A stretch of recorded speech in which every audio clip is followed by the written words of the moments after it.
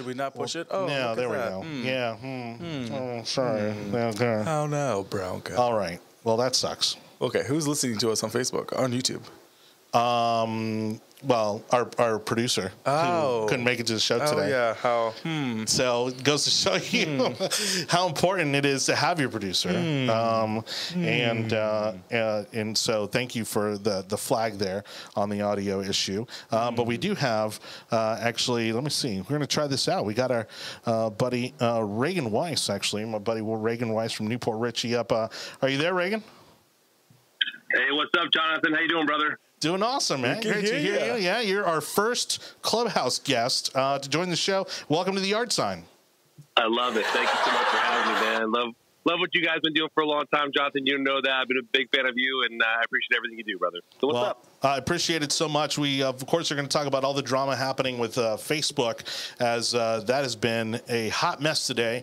And then really quickly, though, I do want to give you a shout-out in all the things you do, aside from being an amazing contractor, but you also kind of spearhead this community of do-gooders up here in Tampa Bay called The Hub, where it's businesses helping each other. You know, it's really creating a sense of community. It is caught on like wildfire. You have thousands of members. How many members are you at now?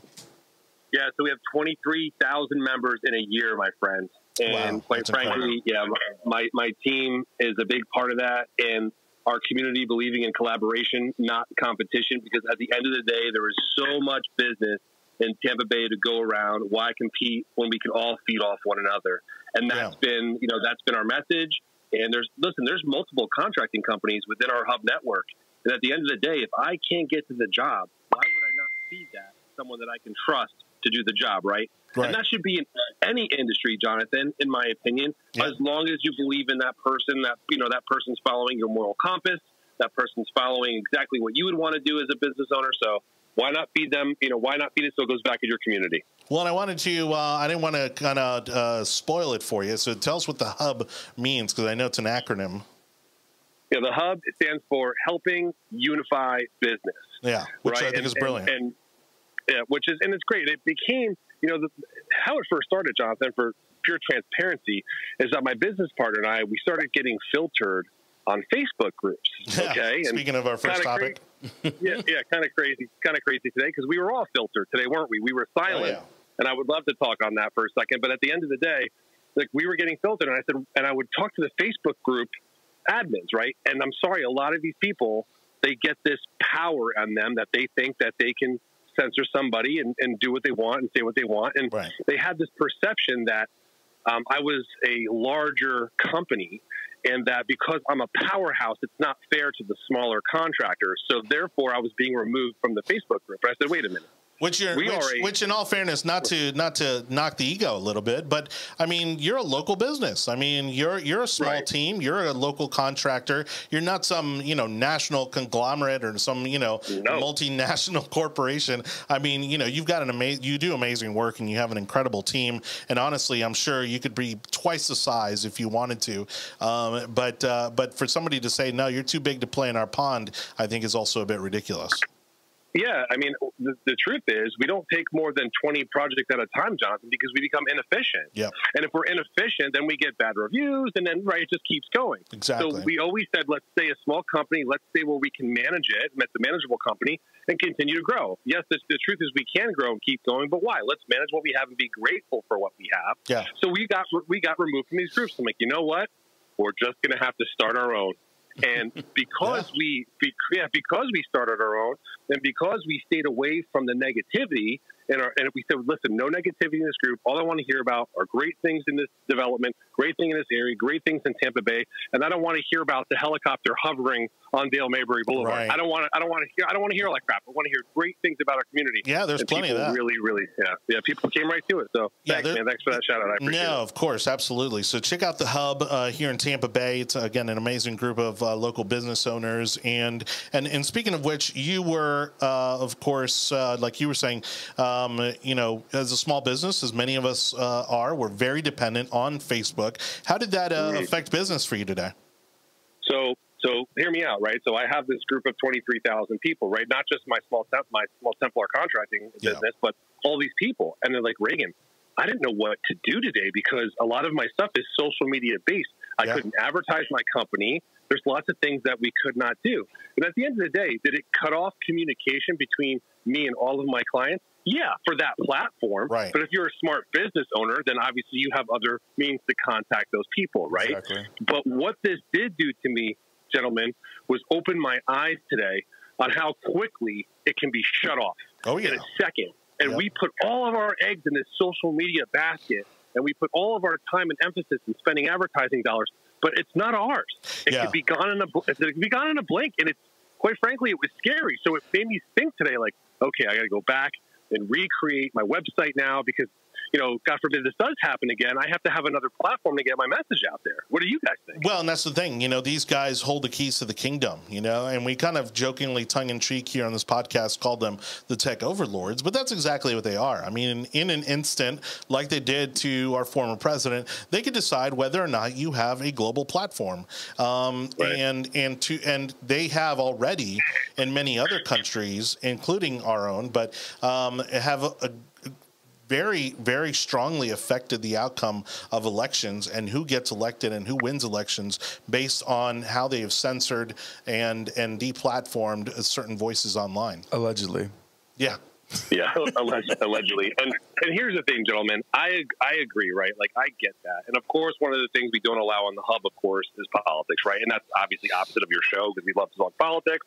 But I don't allow that because of that reason. And here's why, right? And I get a lot of flack for this, guy, so don't cast a stone at me after I say this. I'm also grateful at the same time for Team Zuckerberg because if I didn't have that platform, right? Yeah. There's millions of dollars that got filtered back into my community. Mm-hmm. Thousands of families have been fed because of that platform, right? Sure. So it's like it's catch-22. It's there for you. It's a tool for you, but you have to use it responsibly at the same time. For the people that bash the social media lords, as you will, on social media, I find that the most comical thing in the world because here you are making fun of Facebook on Facebook. Like, at the end of the day, it's a tool. Period. End of story. Get your message out there. Get it out to the masses. Period. Where in today's world, guys, can you, besides radio, like you said, Jonathan, right, and go old school? Yeah. And don't get me wrong, radio's still alive, right, but not like it was. But where are small business owners like me going to be able to afford television time? We just can't, and it's getting more and more expensive. It's not getting more affordable. Well, in full transparency, Reagan, when you and I were working together for a national home builder, I mean, I remember buying advertising in the Sunday paper on the Tampa Tribune for $10,000 for a full page ad, one full page ad on a Sunday. All right, that means it ran one time, one full page for $10,000. I don't know what the going rate is for a full page these days. I can assure you that's not it. But still, the larger media outlets, television, radio, newspapers, are still out of reach for many small business owners. 100%, and that's why social media was the saving grace for all of them. And quite frankly, I know social media. You know I know it. I could do a lot of damage with $10,000 on social media. Oh, good Lord, I mean, my message would be everywhere, every single day. They would turn off my ads because it would be in your face. Yeah. And that's the beauty part, too. You have that option. And that's what I love, too. You want to shut me off? Shut me off. It's the click of a switch. Well, according to Democrats, I mean, the Russians bought the election for about $150,000. So that's not a lot of money. Exactly. So, oh man. Well, Reagan, thank you so much for calling into the show. And again, I appreciate greatly what you're doing out there. I'm so excited to see all of your success with Templar Contracting and the Hub, and we hope to have you back on the show sometime. Thank you, guys, and I want to have you guys on our hub, right? Have you guys on the platform too, because I love you guys. I appreciate you. Thanks so much. Have a good night. Absolutely, count on it. Thank you, buddy.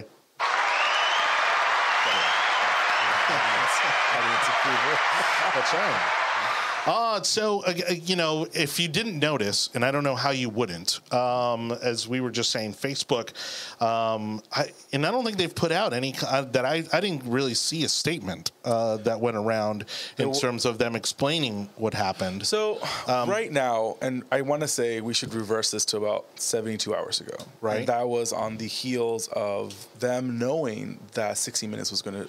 So you think this is tied to the Am I going to say that this is convenient after a huge bombshell that occurred? And I'm going to say the word bombshell very lightly because anyone who is worth their salt when it comes to social media was not surprised at all with the allegations that the whistleblower used. I was going to use the other word. In regards to what the allegations. Don't need to make this into a Me Too scandal. No, it's not. It's just me and you. It's fine. In regards to what the allegations are from the whistleblower stating that Facebook has known all along that their social media actually causes depression and causes girls to not feel good about their bodies and was manipulating, they were saying that it's causing the riots of January 6th. And don't get me wrong, I understand the concept of where they're coming from because I can say that chemical plants in the 70s and 80s knew exactly what they were putting into the water. Sure. And also in regards to oil companies and cigarette companies, I can say all that. And I think that's where we need to think of it, that Facebook can be just as harmful as cigarettes and as all the others that cause detrimental to the body. Well, and right now they're playing right into the pocket of the government. But again, the government, as we all know, historically has also been known to lie to the public for whatever their agenda may be. And masks. And so, you know, whether it's Facebook's agenda or the government's agenda, we certainly, you know, see a huge problem here because we become so dependent on these. Now, a ridiculous kind of tangent on this story was that there was an opinion article, and I don't even want to say where it was because it doesn't even deserve that kind of merit, but they were saying that the Facebook and Amazon should have seats at the UN. What? Because they have become such a global conglomerate and so influential globally that they should. And I don't know if I don't think there's any accountability that would go along with that. But certainly to have them now dictate global policy, I think is. Again, you're just feeding the monster at that point. I mean, they're already dictating policy. They're already dictating what's happening around the world. Right. Just by what's happened today. I mean, they had commentary that Facebook has touched 2.7 billion people around the world is what their average monthly user base is, which is a ridiculous number to begin with.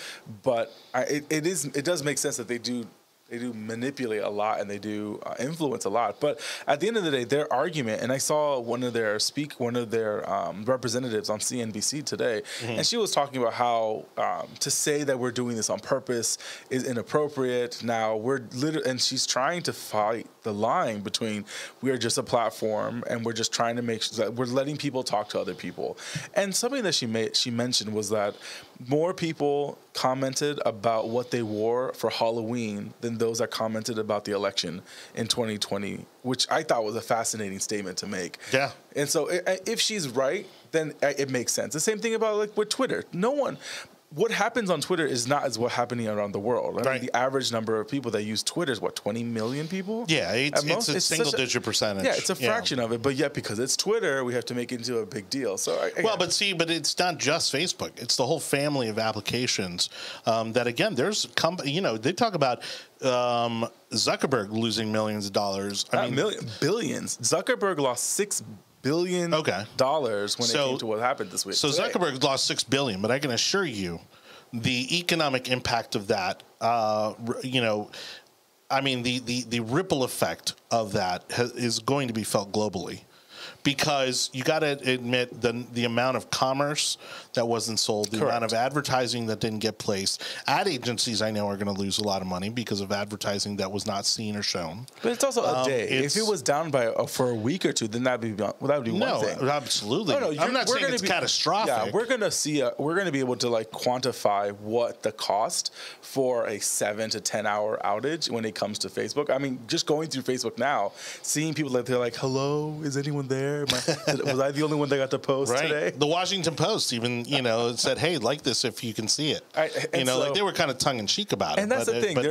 The commentary from the whistleblower was stating that Facebook knows that inappropriate and negative things will actually push people to do more engagement, which again, no shit. Like, I don't understand how do people not know this already? Like, I've always known that Instagram is probably pretty bad for your self-esteem, because you're looking at images that don't make any sense and that are not real. And see, the crazy thing is, now the only reason I don't believe entirely that this had to do anything with the whistleblower is simply because there were a lot of outages today. I mean, that were outside the Facebook family as well, and so I'm thinking it was Amazon Web Services maybe, because a lot of people are dependent on that. Did Amazon say that they were down? I don't know. No, I mean, and what I'm saying is wherever this technology all kind of lives right now, right? Amazon Web Services is a big part of that. But, we're also talking about similar companies, that but I don't think server farms. I don't think but I think they are big enough that they're kind of detached from each other. Now, if this was Google, I could totally see this hitting. Because it wasn't just. So the Facebook family is Facebook, WhatsApp, Instagram, and Messenger. Yes. Okay. But then there are others actually here. I'll just go ahead and bring it down. There's a website in case any of you are interested. It's Down Detector. Right. It's Down Detector. Right. So let me go ahead and pull that up. Downdetector.com. And it wasn't just Instagram. So Twitter had a bad day. They also had an outage spike. They're spiking again right now. T-Mobile had a bad spike. Outlook. Oculus is also part of the Facebook family. Yeah. Gmail had a huge Facebook outage spike, but then it recovered. It's already back. Office 365, Google, Zoom, Telegram, Bank of America, TikTok. I mean, you name it. This is a mass. There's something bigger here. I think there's something much bigger going on. I don't want to go into the rabbit hole that you're about to walk us through, but I will say it is, again, very convenient that Facebook, that almost controls the internet, had this kind of manipulation. So is Zuckerberg willing to kill $6 billion for him not to have to deal with a congressional hearing? Maybe. I think it's still going to happen. I think this might be one of those watershed moments where even Democrats are upset now with Facebook, and they're probably going to make them go to hearings. But again, these old senators have no idea what's going on to begin with, and they're expecting their 30 and 40-year-old legislative aides to give them the questions that they need to ask. Right. And nothing's going to happen with this situation. So again, I think until you get more tech-savvy individuals into the Senate and into the House, you're never going to have it. And I say this, AOC is not someone that I would expect to know this kind of diversity when it comes to what actual questions need to be asked, because she's going in a whole different direction. Yeah, but at least, again, her being the age that she is, I mean, she understands it better than most. Yeah, but she's blaming... She's not out there wondering still how Facebook makes money in 2021. But she's the one that's blaming Facebook for the genocide in Myanmar, which is because we didn't have genocides and wars back in the day before Facebook. No, it's human nature. And again, another comment that I saw coming out of Facebook, or at least out of one of the executives, was that Facebook shows the best and the worst of individuals. And that's true. I don't expect Facebook to be policing every single post, because that's insane. YouTube, people that upload to YouTube every hour or every day is more than it's been uploaded in the history of mankind. It's absolutely crazy what's happening. Yeah. And so it's impossible to filter it. Hence why they should be either you turn them into utilities or you don't police at all. All right, well, let's go ahead and reset to the topics, everybody. Thank you so much for watching The Yard Sign, the most important and relevant podcast in politics, and I would say also the most diverse podcast in conservative politics. Johnny Torr is your host with Enable David Cabrera. We're talking about the Facebook outage, and of course, you know, you can't ignore what we were kind of already kind of touching on, which is the whistleblower that has come out, and I almost think, even though I love the guys at Project Veritas, I'm almost grateful that she did not go through Project Veritas, because it truly validates what this particular woman is saying. I think it's Frances Hagen is her name, and she is basically not really revealing so much we don't know. She's mostly confirming what we already knew, which is that Facebook is going to do what's best for Facebook. Shocking! It's a company. Shocking, well, right? And the fact that Instagram. Obviously very harmful for young girls. You know, I have a 5-year-old daughter that I mean, hopefully Instagram will be long gone before then, but I'm sure there will be something in its place.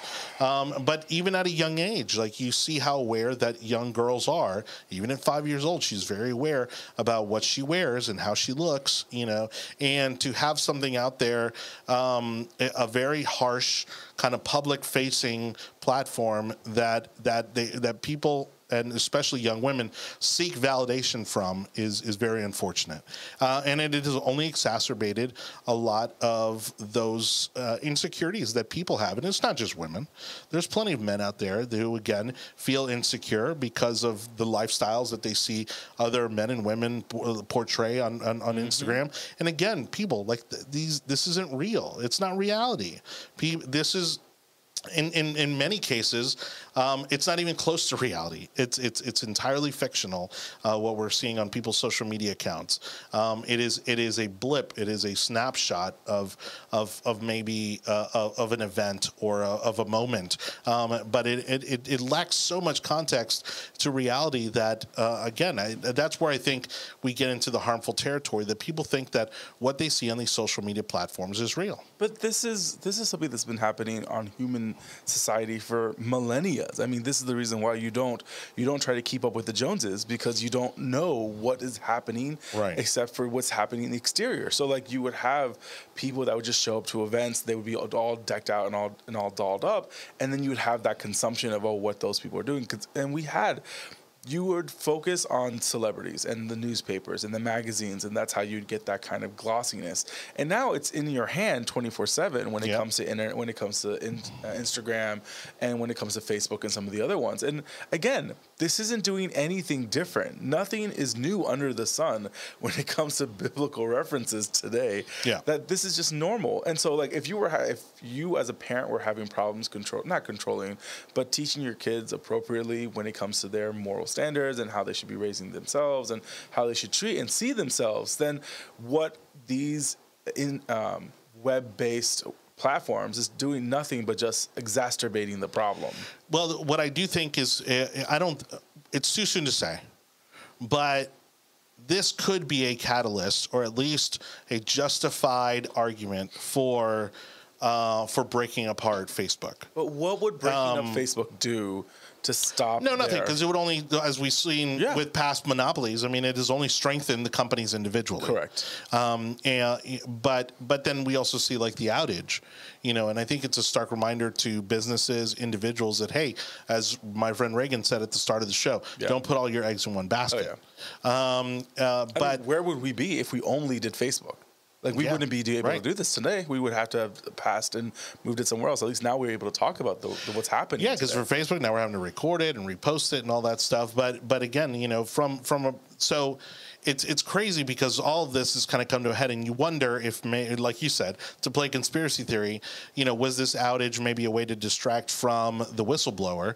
And that's very likely, you know, because what she's saying is that not only is Facebook, Instagram, all these apps harmful to society, but that they are also causing a lot of political unrest, civil unrest, and that Facebook is pretty much not only letting it fly, but pretty much supporting it, because it's making them money. It is creating that engagement. It is perpetuating.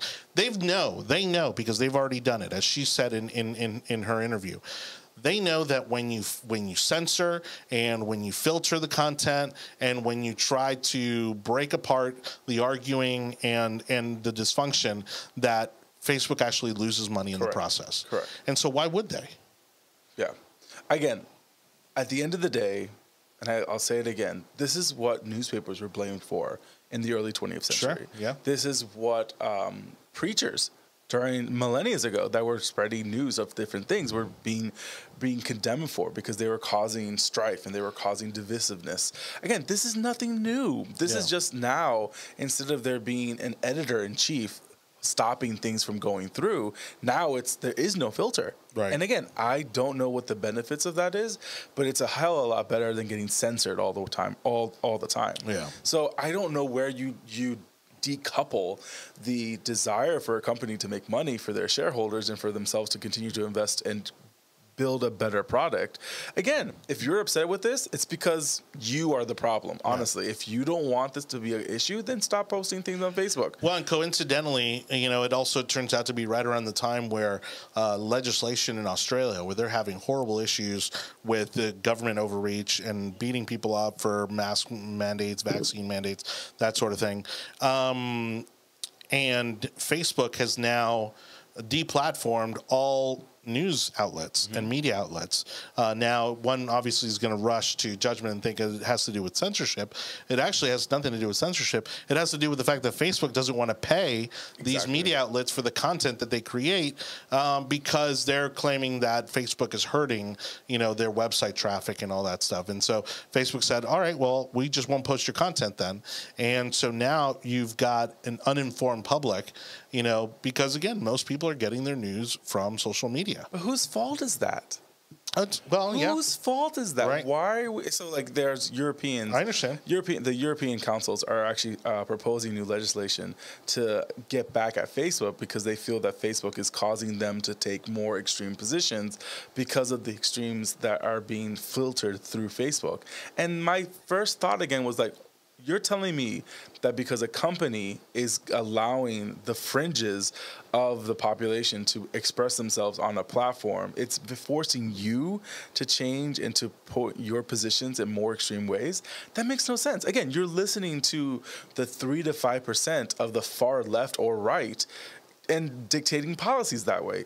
When did adults stop becoming adults? Yeah. You have to take some kind of accountability when it comes to this. When you're posting things, again, what people post in the past is we can have that conversation that nothing dies anymore as a society, because everything you post is going to be there forever. Yep. But you are the one that's posting that. If you don't like what people are going to judge about you, then don't post. Yeah. But then we have this whole situation in now society that everyone feels they have to post their bare behind in a swimsuit on the 1st of June because that's what everyone else does. Again, if that's what you want to do, that's what you want to do. But then take accountability when it comes to all the negative or positive comments you're going to get.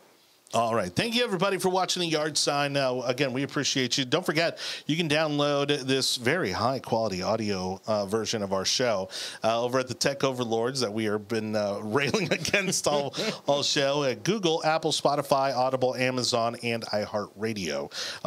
And now you can hear our velvety voices even better. Now we've got some fancy new equipment in our studio. I know. And Evil doesn't listen to the show, but that's a whole other issue. I don't listen to the show because I'm on the show. Yes. Why would I listen to the show if I'm on the show? Have you not had other artists that they act in a movie and then they don't watch their movie because they were there? But they should. It's constructive. What are you talking about? It's constructive, so they become better broadcasters, better actors, better singers. You are going to force individuals to listen to their own products that they were producing. I'm not forcing anybody to do anything. You're giving me a lot of pressure. I feel oppressed at the moment. I am merely suggesting that to improve the nature of this show, the quality of this show. I have a Hispanic man yelling at me. And because of that, I don't feel safe at the moment. It's all right. It's brown on brown violence, so it's acceptable. Oh, yeah. White people won't care. No. All right. Thank you so much for watching the show. I think we had to have that healthy discussion on Facebook because there was so much going on in there. Of course, I'm sure there will be many more conspiracies abound. And again, I don't think I've seen an actual statement from Facebook, but we'll keep looking on that. Of course, if Facebook were working, Hector could tell us if Facebook has made an actual official statement on what's happened today, but maybe they're still working. They have made comments that it's a large outing. This is the largest since I think 2006 they were talking, or 2017. I don't know. Evidently, this is causing a huge amount of problems with over 10.6 million. I think that's wrong. 10.6 million users reports worldwide. The stock has dropped 4.9% as of today. Yeah. Okay. So final question on the issue, and we'll move on to the next one. Do you think that this is related to the whistleblower?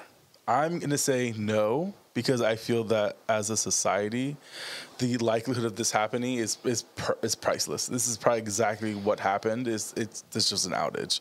Yeah. However, the perception is, of course, this was done on purpose. Why not? Yeah. You're going to talk about us online. How about we just not let you talk about us online? Sure. Yeah. Well, and again, they can censor whatever they want. So it's their platform. You are getting a free product. Who cares? Exactly. All right. So let's go ahead and move into our second topic of the day. Again, don't forget we are broadcasting live on Clubhouse if you want to join us there. And raise your hand if you're in our Clubhouse room. We'll get you on the air and join us too. You can put in your 2 cents. 2022 kicking off already, and if you have been involved in politics to any extent, this is no surprise to you. But for those average voters out there, to the casual voter, this may come as a surprise. But campaigns are kicking off here. This is about right. This is because there's really 2 strategies to this, and we can kind of go on that. Start off on this point is you can kick off your campaign early, like we're seeing some do, with campaign events starting October, or and even early November. But then you got to go radio silent during the holidays. And I'm not saying just completely silent. You got to put out your Happy Thanksgiving and Merry Christmases and all that kind of stuff. But you really don't want to be like that campaign that's hitting up people for money during the holidays. No. And you don't want to be that campaign that's already begging for volunteers and out there kind of, throwing out the red meat. People don't want to hear it during the holidays. So right now, I think we're 15 weeks away for the end of the year. Okay. And we have about 6 more weeks to where you can actually do something politically. You can have a launch party. You can file for you to become a part. You can file to become a candidate. You are able to start fundraising. And again, you can do all this during normal times. However, the week of Thanksgiving, you give your. Sorry. I'm making adjustments over here. I'm trying to. There we go. Sorry. You can do what? Are you done? Yes. I'm just asking. I mean, we can pause. I'm constantly working on making this the best show possible. Do you need to go to the laboratory? Do you have a problem with that? If you need to right now, you can. No, I'm adjusting the microphone over here. It has nothing to do with the laboratory. Camera 2. My goodness. And we're back. So again, the week of Thanksgiving, you can do nothing. From Thanksgiving to the New Year, it looks horrible. If you throw a party, if you throw a fundraiser, it just looks weird. Yeah. Unless you're like Sarah Huckabee, and we'll talk about that in another broadcast. Oh, boy. Or like someone that's a top echelon. There's going to be galas, there's going to be events, it's going to be a crazy amount of things. But as an individual, if this is your first time running or you're kind of like throwing yourself out there, the 1st of October all the way until the second to last week of November is when you can actually do something politically. And as we saw last week, the kickoff party for Florida's Attorney General, Ashley Moody, launched her statewide campaign for her 2022 bid for 4 more years. Who's who of Republican county Republican influencers, actual influencers, and donor class were at the Pepin Center in attendance for the Ashley Moody's launch party, which officially starts the 2020 midterm campaign. I think this was a great way to launch it. I think the day was perfect. Anything that deals with her, it's usually perfection. It's well thought through. It's well orchestrated. curated, it's well executed, plenty of people, plenty of good food, and it was a great time. And it really showed who wasn't there is really spoke more than who was there. So let me ask you on that question there, because you made a point that actually kind of brought up a thought. Was the transition from Pam Bondi to Ashley Moody maybe the best swap that Republicans have made, certainly here in Florida? Completely. I think it was. Yeah, it right. was seamlessly. I think so too. Yeah, I'd have to agree with that. I didn't see a hiccup. I think she picked up where Pam Bondi had left off, not had dropped, had left off. Yeah, when it came but still with her own twist. With her own twist, but with human trafficking, with drugs, when it came to criminals, when it came to all of that stuff, I think she's done a fabulous job these last 4 years, and we were excited. The room was packed with people, and everyone was genuinely excited. It was almost like Republican nerd like prom. Yeah, because of everyone. We need one of those in Tampa. There. We need more of those things, and it was it was probably one of the first big events that everyone from the county had to attend if you knew about the event. Like, people that didn't know about the event, it's their issues, but if you were aware and you were sent a link, you were going to show up. Yeah, and I mean, I wasn't able to make it for personal reasons, but I really wanted to be there, and I knew it was going to be kind of the who's who politically, and it's certainly maybe one of the few political events that I miss having not been able to go to because, again, life happening. But because, I mean, there's just so many of those. Yeah, there's so many. I mean, it becomes like, but this was certainly not it. This was a top tier. It was going to, this was a top tier. I knew it was going to be an important one to be at. And again, that's reflective of who showed up. And again, she has been a force. She has done an incredible job at not only supporting our state constitution, but also supporting the agenda of the governor. Correct. And so, she's going to go unchallenged on the Republican side. And really, I mean, I don't know. I haven't really heard, unlike maybe some others, I haven't heard of anybody who's really had any kind of an issue with her or anything that she's done so far. There's going to be some people running against her on the Democratic side and maybe a Republican, but I don't see any challenger on either side that goes close whatsoever. Yeah. She's done a great job making sure that we are fighting the good fight and doing what the governor's asking to do, and the governor is probably as popular as ever when it comes to the state of Florida. So it's going to be interesting to see what happens, but this was one, and I agree with Johnny.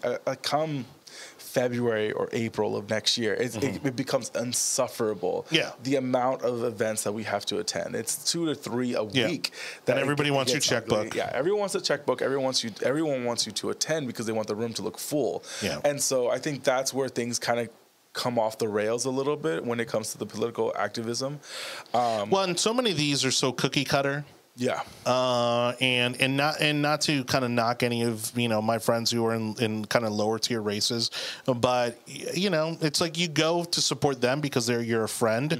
But there's not really any notable people there. It's mostly to rally like friends and family, maybe some community individuals. But I knew that the Moody one was going to be kind of a who's who.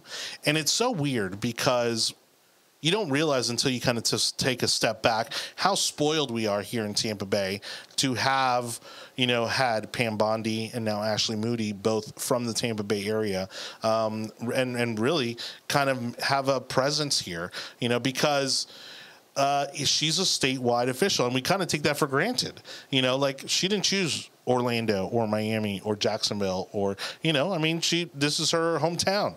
She's from Plant City. And I think we forget that, right? Because she's a local.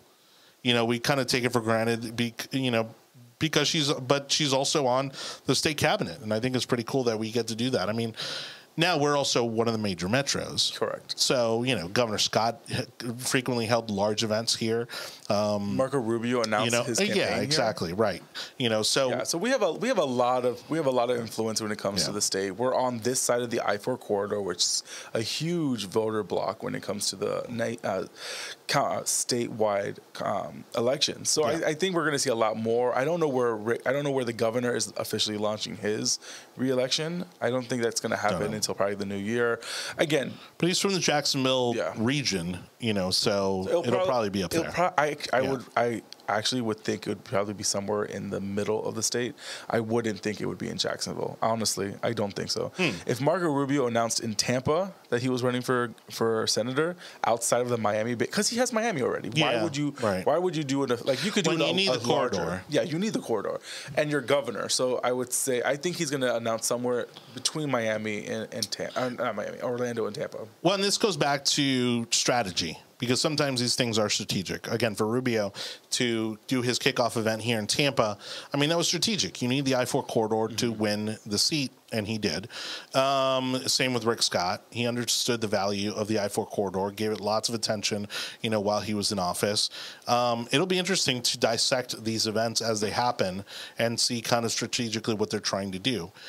Because, we have an agriculture commissioner race that's going to be really interesting because since Nikki Fried is putting herself up for governor, that opens up a race there for not that she was a shoo-in for re-election, because trust me, she wasn't. It was a fluke. It was a fluke that Chad did not win. I was very surprised. Well, and I think for Nikki Fried in 2021, it's more about 21, 22. I think she was more scared of her re-election than maybe her election. Because she could go run for governor and be like, oh, you know what? I ran for governor and I gave it a shot, and she's going to get props for it, right? Completely. But if she were to have lost re-election, that would have been so embarrassing for her and the Democrats. As the only Democrat left. Oh, yeah. For statewide election. Right? Yeah. No, this is the only thing she could do. Right. This is the only way she could do it, because now the force of the Republican Party is going after you as the and if she's going to go up against who I think she's going to go up against, or who she would have gone up against, for the agriculture commissioner, I think she'd lose handily. So it's interesting how that race is going to go. And again, the Ashley Moody launch party was the cream of the crop when it came to launch parties. I think we'll see one or two more in the region when it comes to those kind of events, and then it kind of tapers down from there. We'll have a lot of galas coming up in the future, but I think that was probably that was the main one. And I will say this, that I was pleasantly surprised who was not in attendance. And when I say that, yeah, but I know you, and you're not gonna name names. I am not. I'd be calling people out. I am just gonna say that I was very surprised that no one from the Hillsborough County Republican executive leadership attended the meeting. I was a little event. I was a little surprised about that. I know that I'm not. I would have told them not to come. Do you really think they didn't get invites? So now when I look this direction, I look at Johnny. See, yeah, this makes more sense. This makes so much sense. Yeah, I know. That's why I just swapped it. I was trying to have to go this way. I know. That's a great question. Do I think they got an invitation? No, I don't think. And that's our clip for the day. No. I don't think so. No. And that's probably why none of them showed up. No. Wow. The people that I did see there were literally the anti-HREC leadership. Those that have been a part of it and dropped out, or those that fought the machine and was like, I'm out. I can't deal with this anymore. But your Plant City folks, the diehard Plant City. Oh, Art Wood and they were all there. The Woods were there. Okay. Beautiful couple. I love them to death. They are the antithesis of. Well, they were a huge catalyst for her running for this office. They were. And again, I think Art Wood and his wife are just. I want to be them when I grow up. Well, who doesn't want to be Walt Disney when they grow up? Exactly. Really? And almost like the older he gets, the more he looks like Walt Disney. Yeah. All right, sorry, we're getting super hyper local there. I know. I apologize, but we love you, Art. Oh my gosh. And Travis Horn was there. Okay. A lot of our good buddy Travis Horn. Lewis from the. I think is he which Scott or Marco? Huh? I think he's Scott. Lewis? Yes. Lewis works for Governor Scott. Yeah, he was there. It was a lot of fun. My buddy Taylor Sanchez is with Senator Rubio. Yeah, we saw a lot of friends there. It was really good to see the who's who of leadership, from the young to the much grayer. So it was a good mix of people. Some kids were there. Well, and she's like right in that perfect age group. Oh, yeah. Demographically too, where she's motivating and inspiring a lot of young people. She has a very young staff. She does have a very young staff. A lot of young, a lot of young, like successful women, that again, I mean, I think have amazing careers ahead of them. And again, like she actually hired away, one of my interns, Brian Wright, who's also, that kid's going to be probably like a senator or a congressman someday. Oh, wow. I mean, she just hired, oh gosh, I'm forgetting his name. This kid from Miami as her like external affairs director, hired her away from Congresswoman Salazar. Oh wow! Yeah, and he is also going to be a rock star, doing big things out of Miami. But again, did some time in D.C. But no Floridian wants to be in D.C. for long. So no, it's for a cycle, and then you come back. Yeah, and that's exactly what you become a consultant. I will say this: one thing I did realize, that they had steak. And the chicken was very good. They even had shrimp. So it wasn't like because I think her original kickoff was like hors d'oeuvres only, wasn't it? Yeah, sir. I was there at the first one. Grand Floridian. Yep, at the Grand Floridian. It was nice. It was all right. The Floridian. The Floridian. Yeah. And then this one, there was like 5 different So this was sit down dinner. No, this was standing, but you could go get as much food as you wanted. Got it. Lauren was quite hungry that day. You can get all the wine you wanted. There was multiple options. Yeah. The best thing, though, is when there's no doubt the campaign has money, is when you're able to just pick up swag and walk out. Oh, yeah. Like we had shirts. You had nobody hats. Asking you for money. Oh, no. Yeah. Not at all. We brought a checkbook. So we could donate. Sure. And they did not let us donate to the campaign. Oh, funny. They're like, no, this is not the event. I'm like, okay. My bad. I apologize. Yeah, don't worry. We'll hit you up later. Yeah. Yeah. It was I was impressed. So again, it was really good. We had to shake the hand, we took the pictures, we did the stupid millennial selfie. So it is what it is. Cool. Yep. All right. Love it. All right. Well, good. Much success to Ashley Moody. Again, I'm sure she's, I don't think she hasn't. Does she have any opposition yet? No. Any announced opposition? No. Not that I know of. Not certainly not on the primary side, but on the Democrat side, I'm sure somebody will step up. I wouldn't be surprised if someone does. Wasn't Andrew Warren thinking about it? No? No. I thought he was. Maybe, now that I think about it. I think because he's not running for his seat either. He's going to jump and try to run and get something higher, which won't happen. All right. So, all right. Thank you, everybody, for watching The Yard Sign, the most important relevant podcast in politics. Enabled David Cabrera and yours truly, Johnny Torres, here dissecting the day's news on this horrible, catastrophic Monday. It's dire. Without Facebook. Dire. Oh, my gosh. You know what? Not to beat a dead horse, but Lauren and I were watching, Ready Player One. And oh, cool. And so at the end of the movie, when they got, and not to ruin it for anyone. Spoiler alert. If you haven't seen it, spoiler, you can stop now. They decide, so the guy gets control of basically Facebook. Yeah. And decides to turn off Facebook, basically their version of Facebook, every Tuesday and Thursday. Oh, wow. So then you have to be participating in reality. Sure. And I thought that was fascinating. And now to think about a day without Facebook. Yeah. And I'm okay. I didn't realize I was working all day, so I can't say anything. I think that's a brilliant idea, honestly. I mean, and there was that movie, that creepy movie with Tom Hanks. I think it was called The Circle. Yeah. Again, I think that would probably be a really cool thing to do, like a day without Facebook. That's fine. It's just but it goes to show you. Because even you and I, we typically communicate through Messenger, and all of a sudden it's like, wait a second, these messages aren't going through. I'm not going to lie, I got offended when you weren't talking to me, and I was like, are we just not going to do this? Because no one's talking to me. Yeah. So if that's the case, then okay, we're not going to do it. And then you call me. And you're like, no, we're still going to do it. But I'm like, no one talked to me today. Right. And I was a little offended. And then I realized the reason why I wasn't getting communication with other, I had client meetings that we only talk through Messenger. No. And so I was like, why are we talking? And oh my gosh, that's it. So again, this is the reality of the world that we're kind of living in, because I don't have everyone's cell phone. And sometimes it's just through Messenger is how we communicate. So Johnny, I was upset, and I apologize that I was upset with you. A few words of effigy were spilled. Oh my goodness. So I apologize. How dare you? I try. I forgive you. Thank you. Okay. Thank you again. Don't forget to download the audio version of our podcast over at the Tech Overlords, the other Tech Overlords, Google, Apple, Spotify, Audible, Amazon, and iHeartRadio. The ones that can pay their bills. That's right. The ones that still have the lights on. Because look, part of wherever you may be watching this show, we're only doing it to live to YouTube because we were not successfully able to get on to Facebook today. Big problem there. Let's go ahead and bring in our final topic for the night, and we're actually kind of good on time here. Let's see if we can kind of wrap this up. I don't think we'll knock this out in 9 minutes, but there's no way we're knocking this out in 9 minutes. I titled it "Choosing Beggars" because there's this amazing thread on Reddit called "Choosing Beggars," and it's basically people who ask for help or ask for free stuff, and then get super picky about it, or try to it's hard to explain, but you'd have to look it up, and the perfect example is, I've seen sometimes is, people will ask for a free car or a free stroller or some free food. And then they're like, oh, no, I don't like that stroller, or I don't like that car, or and that's actually happened to me. I've actually tried to help some people out.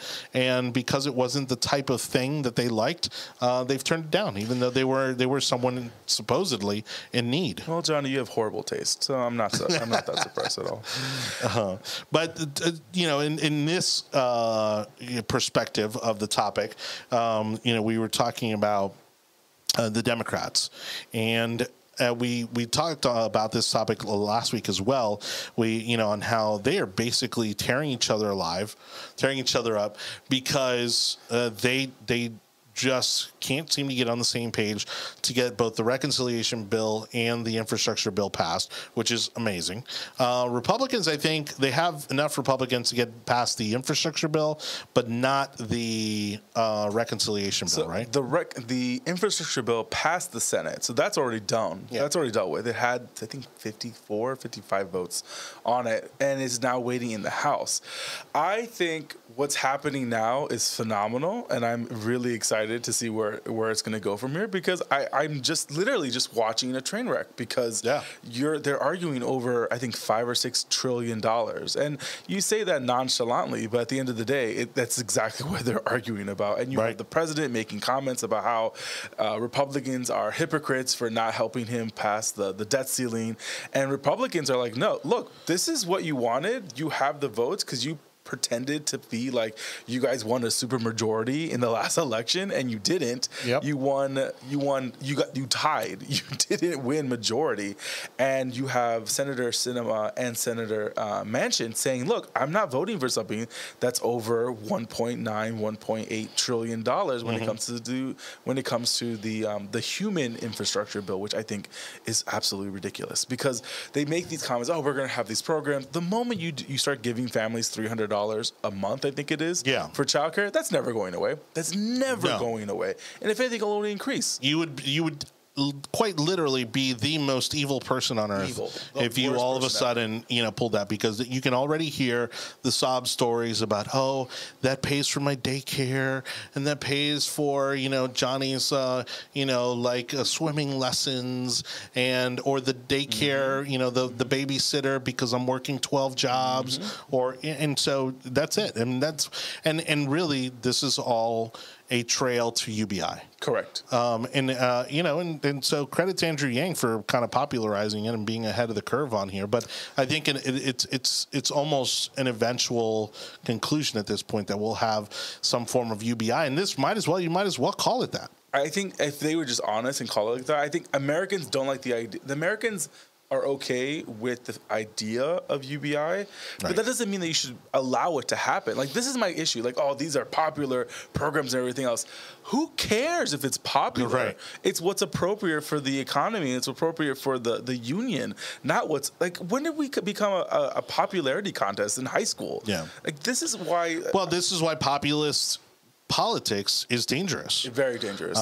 Because again, it's hard to kind of put those snakes back in the can, once you've let them go. And when you get into identity politics, populist politics, it is really, really hard to kind of reel that back in. And look, I know people who are benefiting from these child tax credit checks, if you will. But I mean, it's basically buying votes. You are buying votes, and that's the sickening part of it, is that they are unwilling to show their true hand. They want to buy votes. This is what happens in California. Yeah. Everyone wants something, and because of that, the state is a shithole. But I think what's going to continue to happen is that people are going to try to. Democrats they know if they don't pass this, they lose the midterms completely, right. And we already know they're going to get slaughtered in the midterms. So they have to pass this. But Manchin and Sinema are refusing to, and this weekend they were accosted, one at her lecture hall in Arizona State and the other one on his boat, by kayakers. This is literally just white people problems. Well, and heaven forbid a conservative come to speak on campus, because then all of a sudden the campus has more security than you've seen on any military base. Okay, but a professor gets accosted by, it wasn't even a student, it was just some group of demonstrators. Yeah, a group of demonstrators. In fact, I think they were illegal immigrants. And I'm not. It's not just rhetoric. They actually literally approached her, and there was there was a singular story written up on the primary person that accosted her down the hallway. Basically chased her into a bathroom, and then went into the bathroom and filmed in the bathroom with individuals using the restroom. This was disgusting.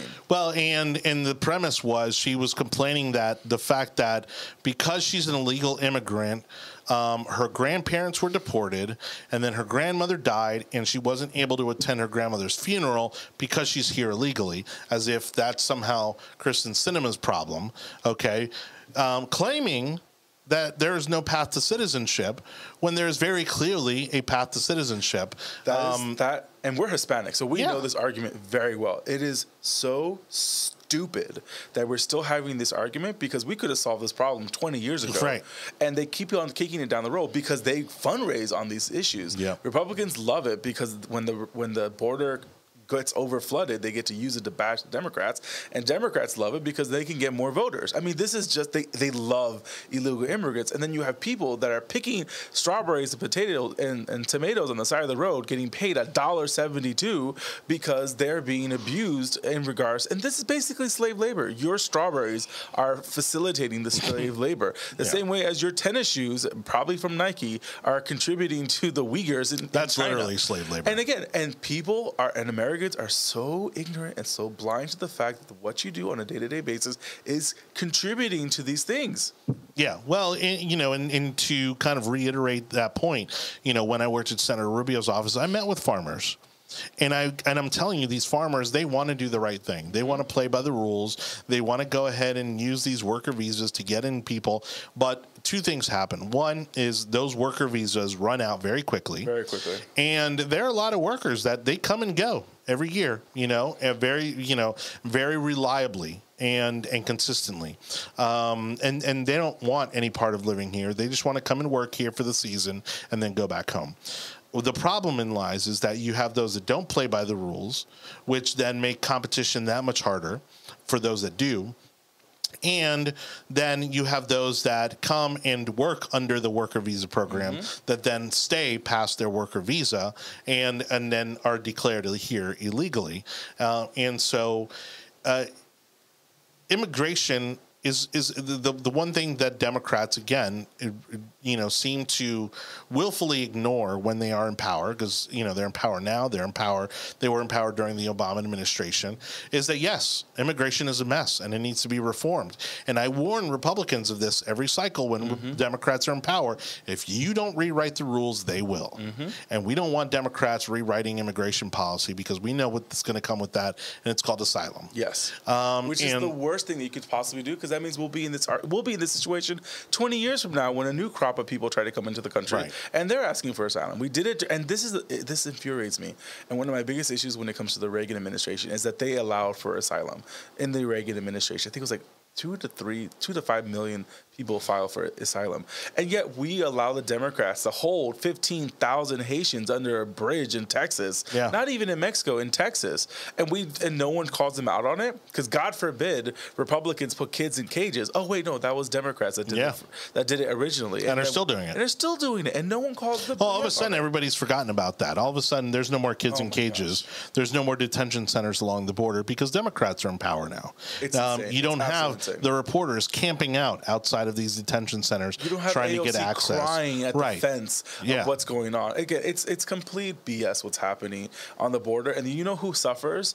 The immigrants. Oh, yeah. Immigrants suffer. The girls that get put into sex trafficking are suffering. But no one cares. No American cares, as long as they're able to pay $12 to get their lawns cut, and they're able to pay less than $5 for corn. Who cares? And again, as Hispanics, we see this every single day. The mistreatment of the minorities in this country, and we tell people all the time, and these are Republican Hispanics that tell them, enforce border laws, enforce the wall situation, because that's the only way to stop it. And the Biden administration, again, created this mess. Correct. They basically, in very subtle language said, hey, when we're in charge, you're going to be able to come here and you're going to be able to get, some form of legal entry, and then by the time it was too late, then you had Kamala Harris out there saying, nope, don't come. Oh, she goes to El Salvador or one of the other Central American countries and says, don't come. Stay where you're at. The hypocrisy of that woman. Yeah. And again, I don't even know, is she still alive? I'm surprised she didn't get pelted, off the stage and literally kicked out of the country. She is, I feel so bad. We will never, she reminds me of Veep. Have you watched Veep? No, but I've heard it's pretty brilliant. So there's a TV show on HBO that's Veep, and at the end of the series, and again, this is not a spoiler situation. Yeah. But at the end, one of her assistants is basically berating the female president, saying, because of you, we will never have another female president because of how bad you've been as a president. Right. And in my mind, I'm like, I think that's what people are saying for Kamala. Because she is so bad at what she's doing. And again, she'll never get elected president. She'll never get elected president. Again, her own party doesn't like her. We've had this conversation. If Biden is not breathing by the end of 2023, she's not going to be on that ticket. Yeah. There's no way. No.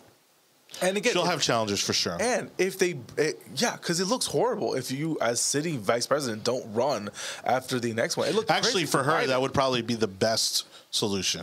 I think for her reputation, yes, or run for something else. Go run for governor of California. Go run for which again, California's stupid enough to elect her. I know, elect her, but then not vote for her when she ran for president. No, yeah, exactly. But I think she's egotistical enough to read the tea leaves, realize that she's not going to get elected president, and then go run for governor or some. She's already been senator, so the only way she becomes president is if Biden dies in his office. That's the only way she becomes president, and then it's even a worse. Or resigns. He won't resign. No, because if he resigns, that means he's incompetent and he won't be able to know where to sign the paper. But the Democrats are so desperate to win these little brownie points, which again, they all like to claim these little brownie points, but then when Republicans, have elevated minorities to positions of power, then, they criticize them and they say, oh, that doesn't count for this or that reason, or they're not truly Hispanic, or they're not, or they're not truly gay. Oh, the whole situation. Oh, that's right. Where Grinnell. Pete Buttigieg was the first LGBT cabinet member. Yeah, false. No, that's completely false. And because of your ignorance, you were not able to see that Rick Grinnell was the first one. And it's so comical how they try to rewrite history to fit their narrative. Right. That we know the first black senator was a Republican. So these are the things that people forget all the time because the media does not want us to know about it. And no matter how much the media tries to say that they're fair and balanced, that's nowhere. Well, and Democrats put out this Hispanic Heritage video, where they're highlighting right now all of the different Hispanics that are holding position, in the executive branch. And, and if the Republicans had tried that, they would have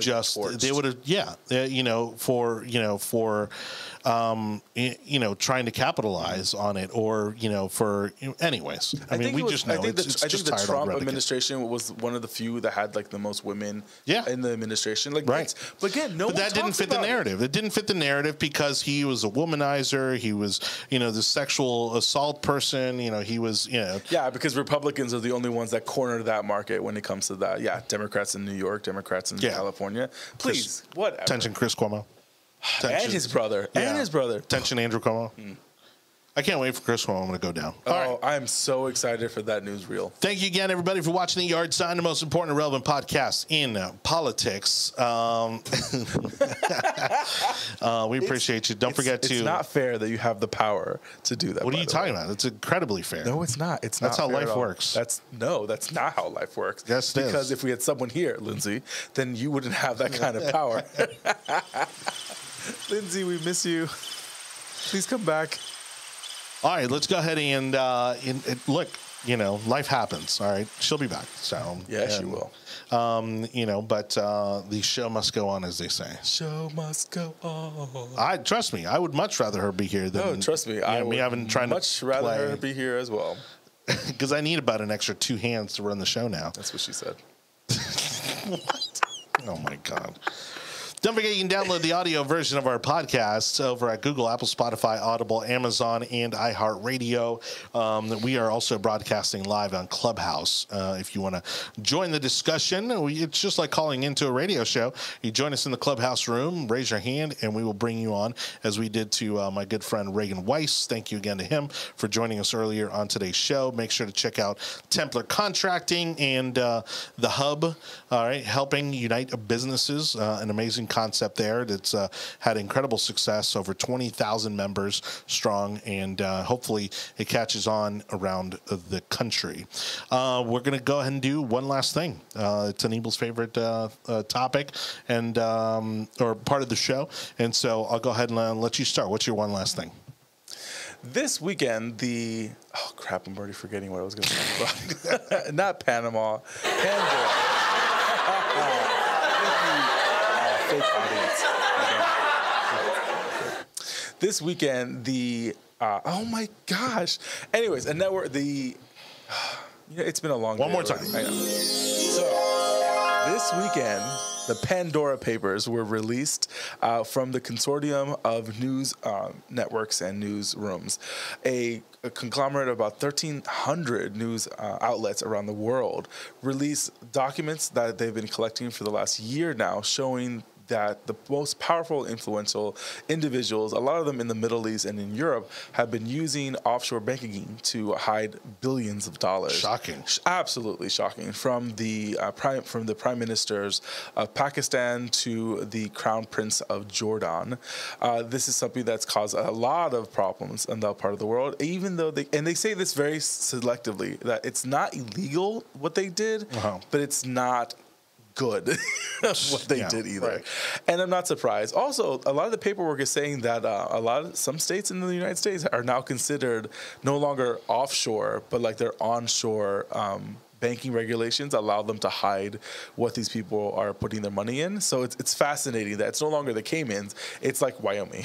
Oh, wow. People are building shell companies in Delaware. Yeah. Delaware's a huge one. Sure. I opened a few accounts last week for Wyoming. So it's look forward to those audit papers next week. There is none. So I don't know what you're talking about. I didn't use my real name. And so my clients told me to do it. You're revealing way too much. I know. No one's watching. And so I think the fallout of the Pandora Papers will be quite significant overseas, not really here in the States. So it'll be interesting to see what the fallout is. I think a few people are probably going to lose their heads literally because of it. Yeah. But because it's a lot of Middle East and a lot of like northeastern, like Asia. So it's gonna be interesting to see what happens. All right. Well, again, appreciate you for being on the show today. Thank you very much. I wasn't given a choice. I'll be sure to start saving up some bailout money after that little tidbit. For me, I'm still fascinated by what's happening in countries that I deemed to be more liberal than us. Certainly, I mean, you can't be on social media much without seeing what's happening in France, Australia, to name a few. I think maybe even Germany. When it comes to the lockdowns, when it comes to the vaccine mandates, the vaccine passports, Italy, definitely one of them. And that has really been an incredible surprise to see how the people have stood up against this truly authoritarian type of policy. We think that it won't happen here, but again, it happens as the scholars have said. It doesn't happen all at once; it happens incrementally. And so, first it was wearing the mask for 2 weeks, and now it's been, it's going to go on 2 years. And then it was the social distancing and the closing of small businesses, and then as the small businesses reopen and the red states push back, now all of a sudden it's pushing it on kids, right? And they're getting the kids accustomed to having to wear these masks all day.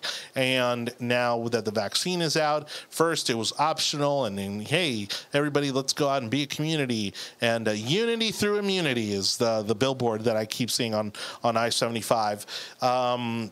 Encouraging people to get the vaccine. And while you think you have a choice, okay, the sad truth is that unless you are an entrepreneur, someone who works for themselves, you don't have a choice, because more and more businesses, especially your corporations, are going along to get along, okay? Because the last thing they want to do is end up on the news as some company that doesn't, support getting the vaccine.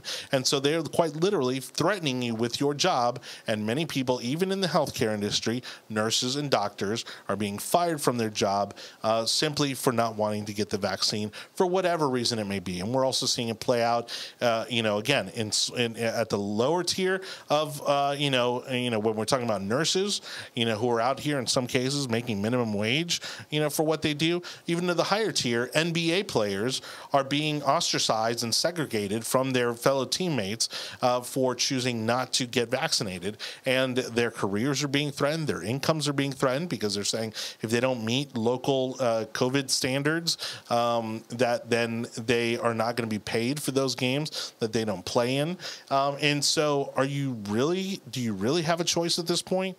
No. The answer is very few people actually have a choice. And so, while, again, some people want to minimize freedom and the freedom of choosing whether or not to get it's almost gotten past that. It's almost not even about the vaccine anymore. It's simply about the ability to make that choice for oneself. Whether the vaccine works or not, and whether you trust the vaccine or not, that's entirely up to you. And again, I'm not saying don't do it. I'm not saying do it. I have family members that have done both. Okay, but let's stop with the whole thought process that you have a choice, because you don't have a choice at this point. Whether it's societal pressure, corporate pressure, at some point everybody's going to be put in a position where they're going to have to take this vaccine. If I want to go somewhere, if I want to travel, guess what? I'm probably going to have to get the stupid vaccine. And that's the only caveat I give when it comes to these conversations. If I want to travel overseas, or want to travel to Italy, or want to travel to Europe, and their country requires a passport, a vaccine passport, then you know what? I might think about getting the vaccine, or you might be pressured into getting it because you want to go to Italy, and that's their policy, that's their place, that's their country, that's fine. But there's nowhere I want to go that bad. Exactly. That I would get the vaccine for. But if I want to go to like Chicago, and they're telling me that I have to get vaccine, no, are you kidding? Are you crazy? Why are you telling me what I can and cannot do? And again, this whole situation where I can and cannot do in regards to people telling you it's not your body. Yeah. You are potentially harming other people. People are doing that every single day when they smoke. People are doing that every single day when they're taking advantage of something. Well, now you have people who are getting arrested because they had fake vaccine cards. It's not a legal document. It's not it literally is not a legal document. There's nothing in there. I don't even know what possible charges could be pressed on. I'm telling you right now, I think, and this goes into the argument of how free a country really is, because you're seeing some crazy videos coming out of Canada. Oh yeah, crazy videos coming out of Australia and New Zealand. Australia's maybe the worst. And then you're seeing the uprisings coming out of Europe, and some people are downplaying them and everything else, but you are seeing straight up riots happening in the middle of Paris or Amsterdam, or even in some parts of Canada, and you're like, this is how bad it gets with them. And here in the States, it's like, it's a debate, it's a conversation. The government is having to put pressure on employers to try to get that vaccine, get that percentage up. Right. But this just pisses off people because you're forcing them to make a decision when they have no desire to make that decision. Again, it's their choice, it's their body, it's their right to make that decision. I think we're almost at the point where, again, I think we're genuinely at the point where you don't have a decision anymore in this country whether or not to take the vaccine, and the Biden administration is going to see to it that you don't have a choice. They continue to press businesses. They continue to press entire industries to force people to get the vaccine. And unfortunately, right now, I am seeing more testicular fortitude out of France, Italy, even Australia, even some Eastern European countries against these vaccine passports and these vaccine mandates than I am in our own country. For me, I mean, we're not to the point to where we're there yet when it comes to the vaccines, because I think we hit the first bump and we kind of stay there when it comes to the masks. And the fact that now the booster shots, when you have the FDA saying, I think it's the FDA, or I might be wrong. Hector, you're not here, so I can't really ask you to ask that question. But I think you're right, it's the FDA. When you have them saying, no one under the age of 65 does not have booster shots, shouldn't get a booster shot. And yet you have the government say, "Oh, everyone should get a booster shot." Who are you arguing for? You arguing for the pharmaceutical companies? Oh, yeah. When it comes to all this, no, they absolutely are. That's exactly what's happening. We just paid the pharmaceutical company billions of dollars to create something and then get everyone to have a shot to begin with. We've ordered like 500 million doses of certain vaccines. I didn't know there were that many Americans living in the States that needed that kind of stuff. And then, so I think we're there at the masks. That's getting too far. I felt so bad for a group. We have to pass by a school to get home when I pick up Lauren, and we go home. And you see these kids literally walking by themselves in an open field with a mask. And you're like, that's how indoctrinating these children are becoming, that they're willing to they're not questioning the fact that, why am I wearing a mask in the middle of the field when the sun is literally killing the virus all around me? And I have 0% chance of getting it, but I still have to wear masks because I have to pretend. It's like the TSA. Don't get me wrong. I know people that work at the TSA, they're great people. However, they of all people will tell you that what they're doing is kabuki theater. They're not stopping terrorists. They are not stopping, not even, I think it's like they're stopping less than 20% of the things that can cause damage on an airplane actually coming onto an airplane. So again, this whole mask situation, how do you stop talking about it? Like, is there going to be a time when we don't have to wear masks in public anymore? Sadly, I think we are going to reach an eventual point where we're going to look like many Asian countries, where there may be a large quantity of individuals who are going to walk around on a daily basis with masks. You know, and it's going to be as common as, I don't think it'll be as densely common as you see in Asia, but it should be. I mean, hell, have you seen the air quality in Los Angeles? I mean, have you seen the air quality in some of these other cities? I mean, don't get me wrong. Like in some of these cities, it makes sense because you're breathing in like garbage. You're literally breathing in garbage. I will say, but my issue, again, at the end of the day, I'm not in LA. I'm not in Chicago. Yeah. I'm in Tampa on Hillsborough Avenue, driving in my own vehicle, and I see people in their own vehicles wearing masks. Right. Like, that's how much. So, like, someone made a comment because we were having an issue at a building in downtown Tampa, and they made a comment to a client of mine calling her Karen because she couldn't wear a face mask. And the moment he says Karen, the security guard, I say, "Oh, at least she's not a sheep." And, like, he got super offended that I call him a sheep. Sure. And I'm like, well, you're calling her a Karen. Like, you can't have it one way or the other. This is not how this works. Yeah. All right, thank you everybody for watching the Yard Sign. We appreciate you. We hope you got to see this episode despite Facebook's failures today, and that's going to be a continuing story to see kind of how all of this shakes out. But again, it seems to be a much wider issue, which again I think also needs there's a lot of red flags there with this whole outage situation because it's far greater than just Facebook. That is, I think, just the most notable of the outages that we had today. But please send us your messages, your comments, topic suggestions, and don't forget to start joining us every week on Clubhouse as well if you'd like to chime in. Don't forget to download the audio version of our podcast at Google, Apple, Spotify, Audible, Amazon, and iHeartRadio. On behalf of Anibal David Cabrera, we appreciate you. Thank you so much for watching, and we'll see you next time. Bye, everybody.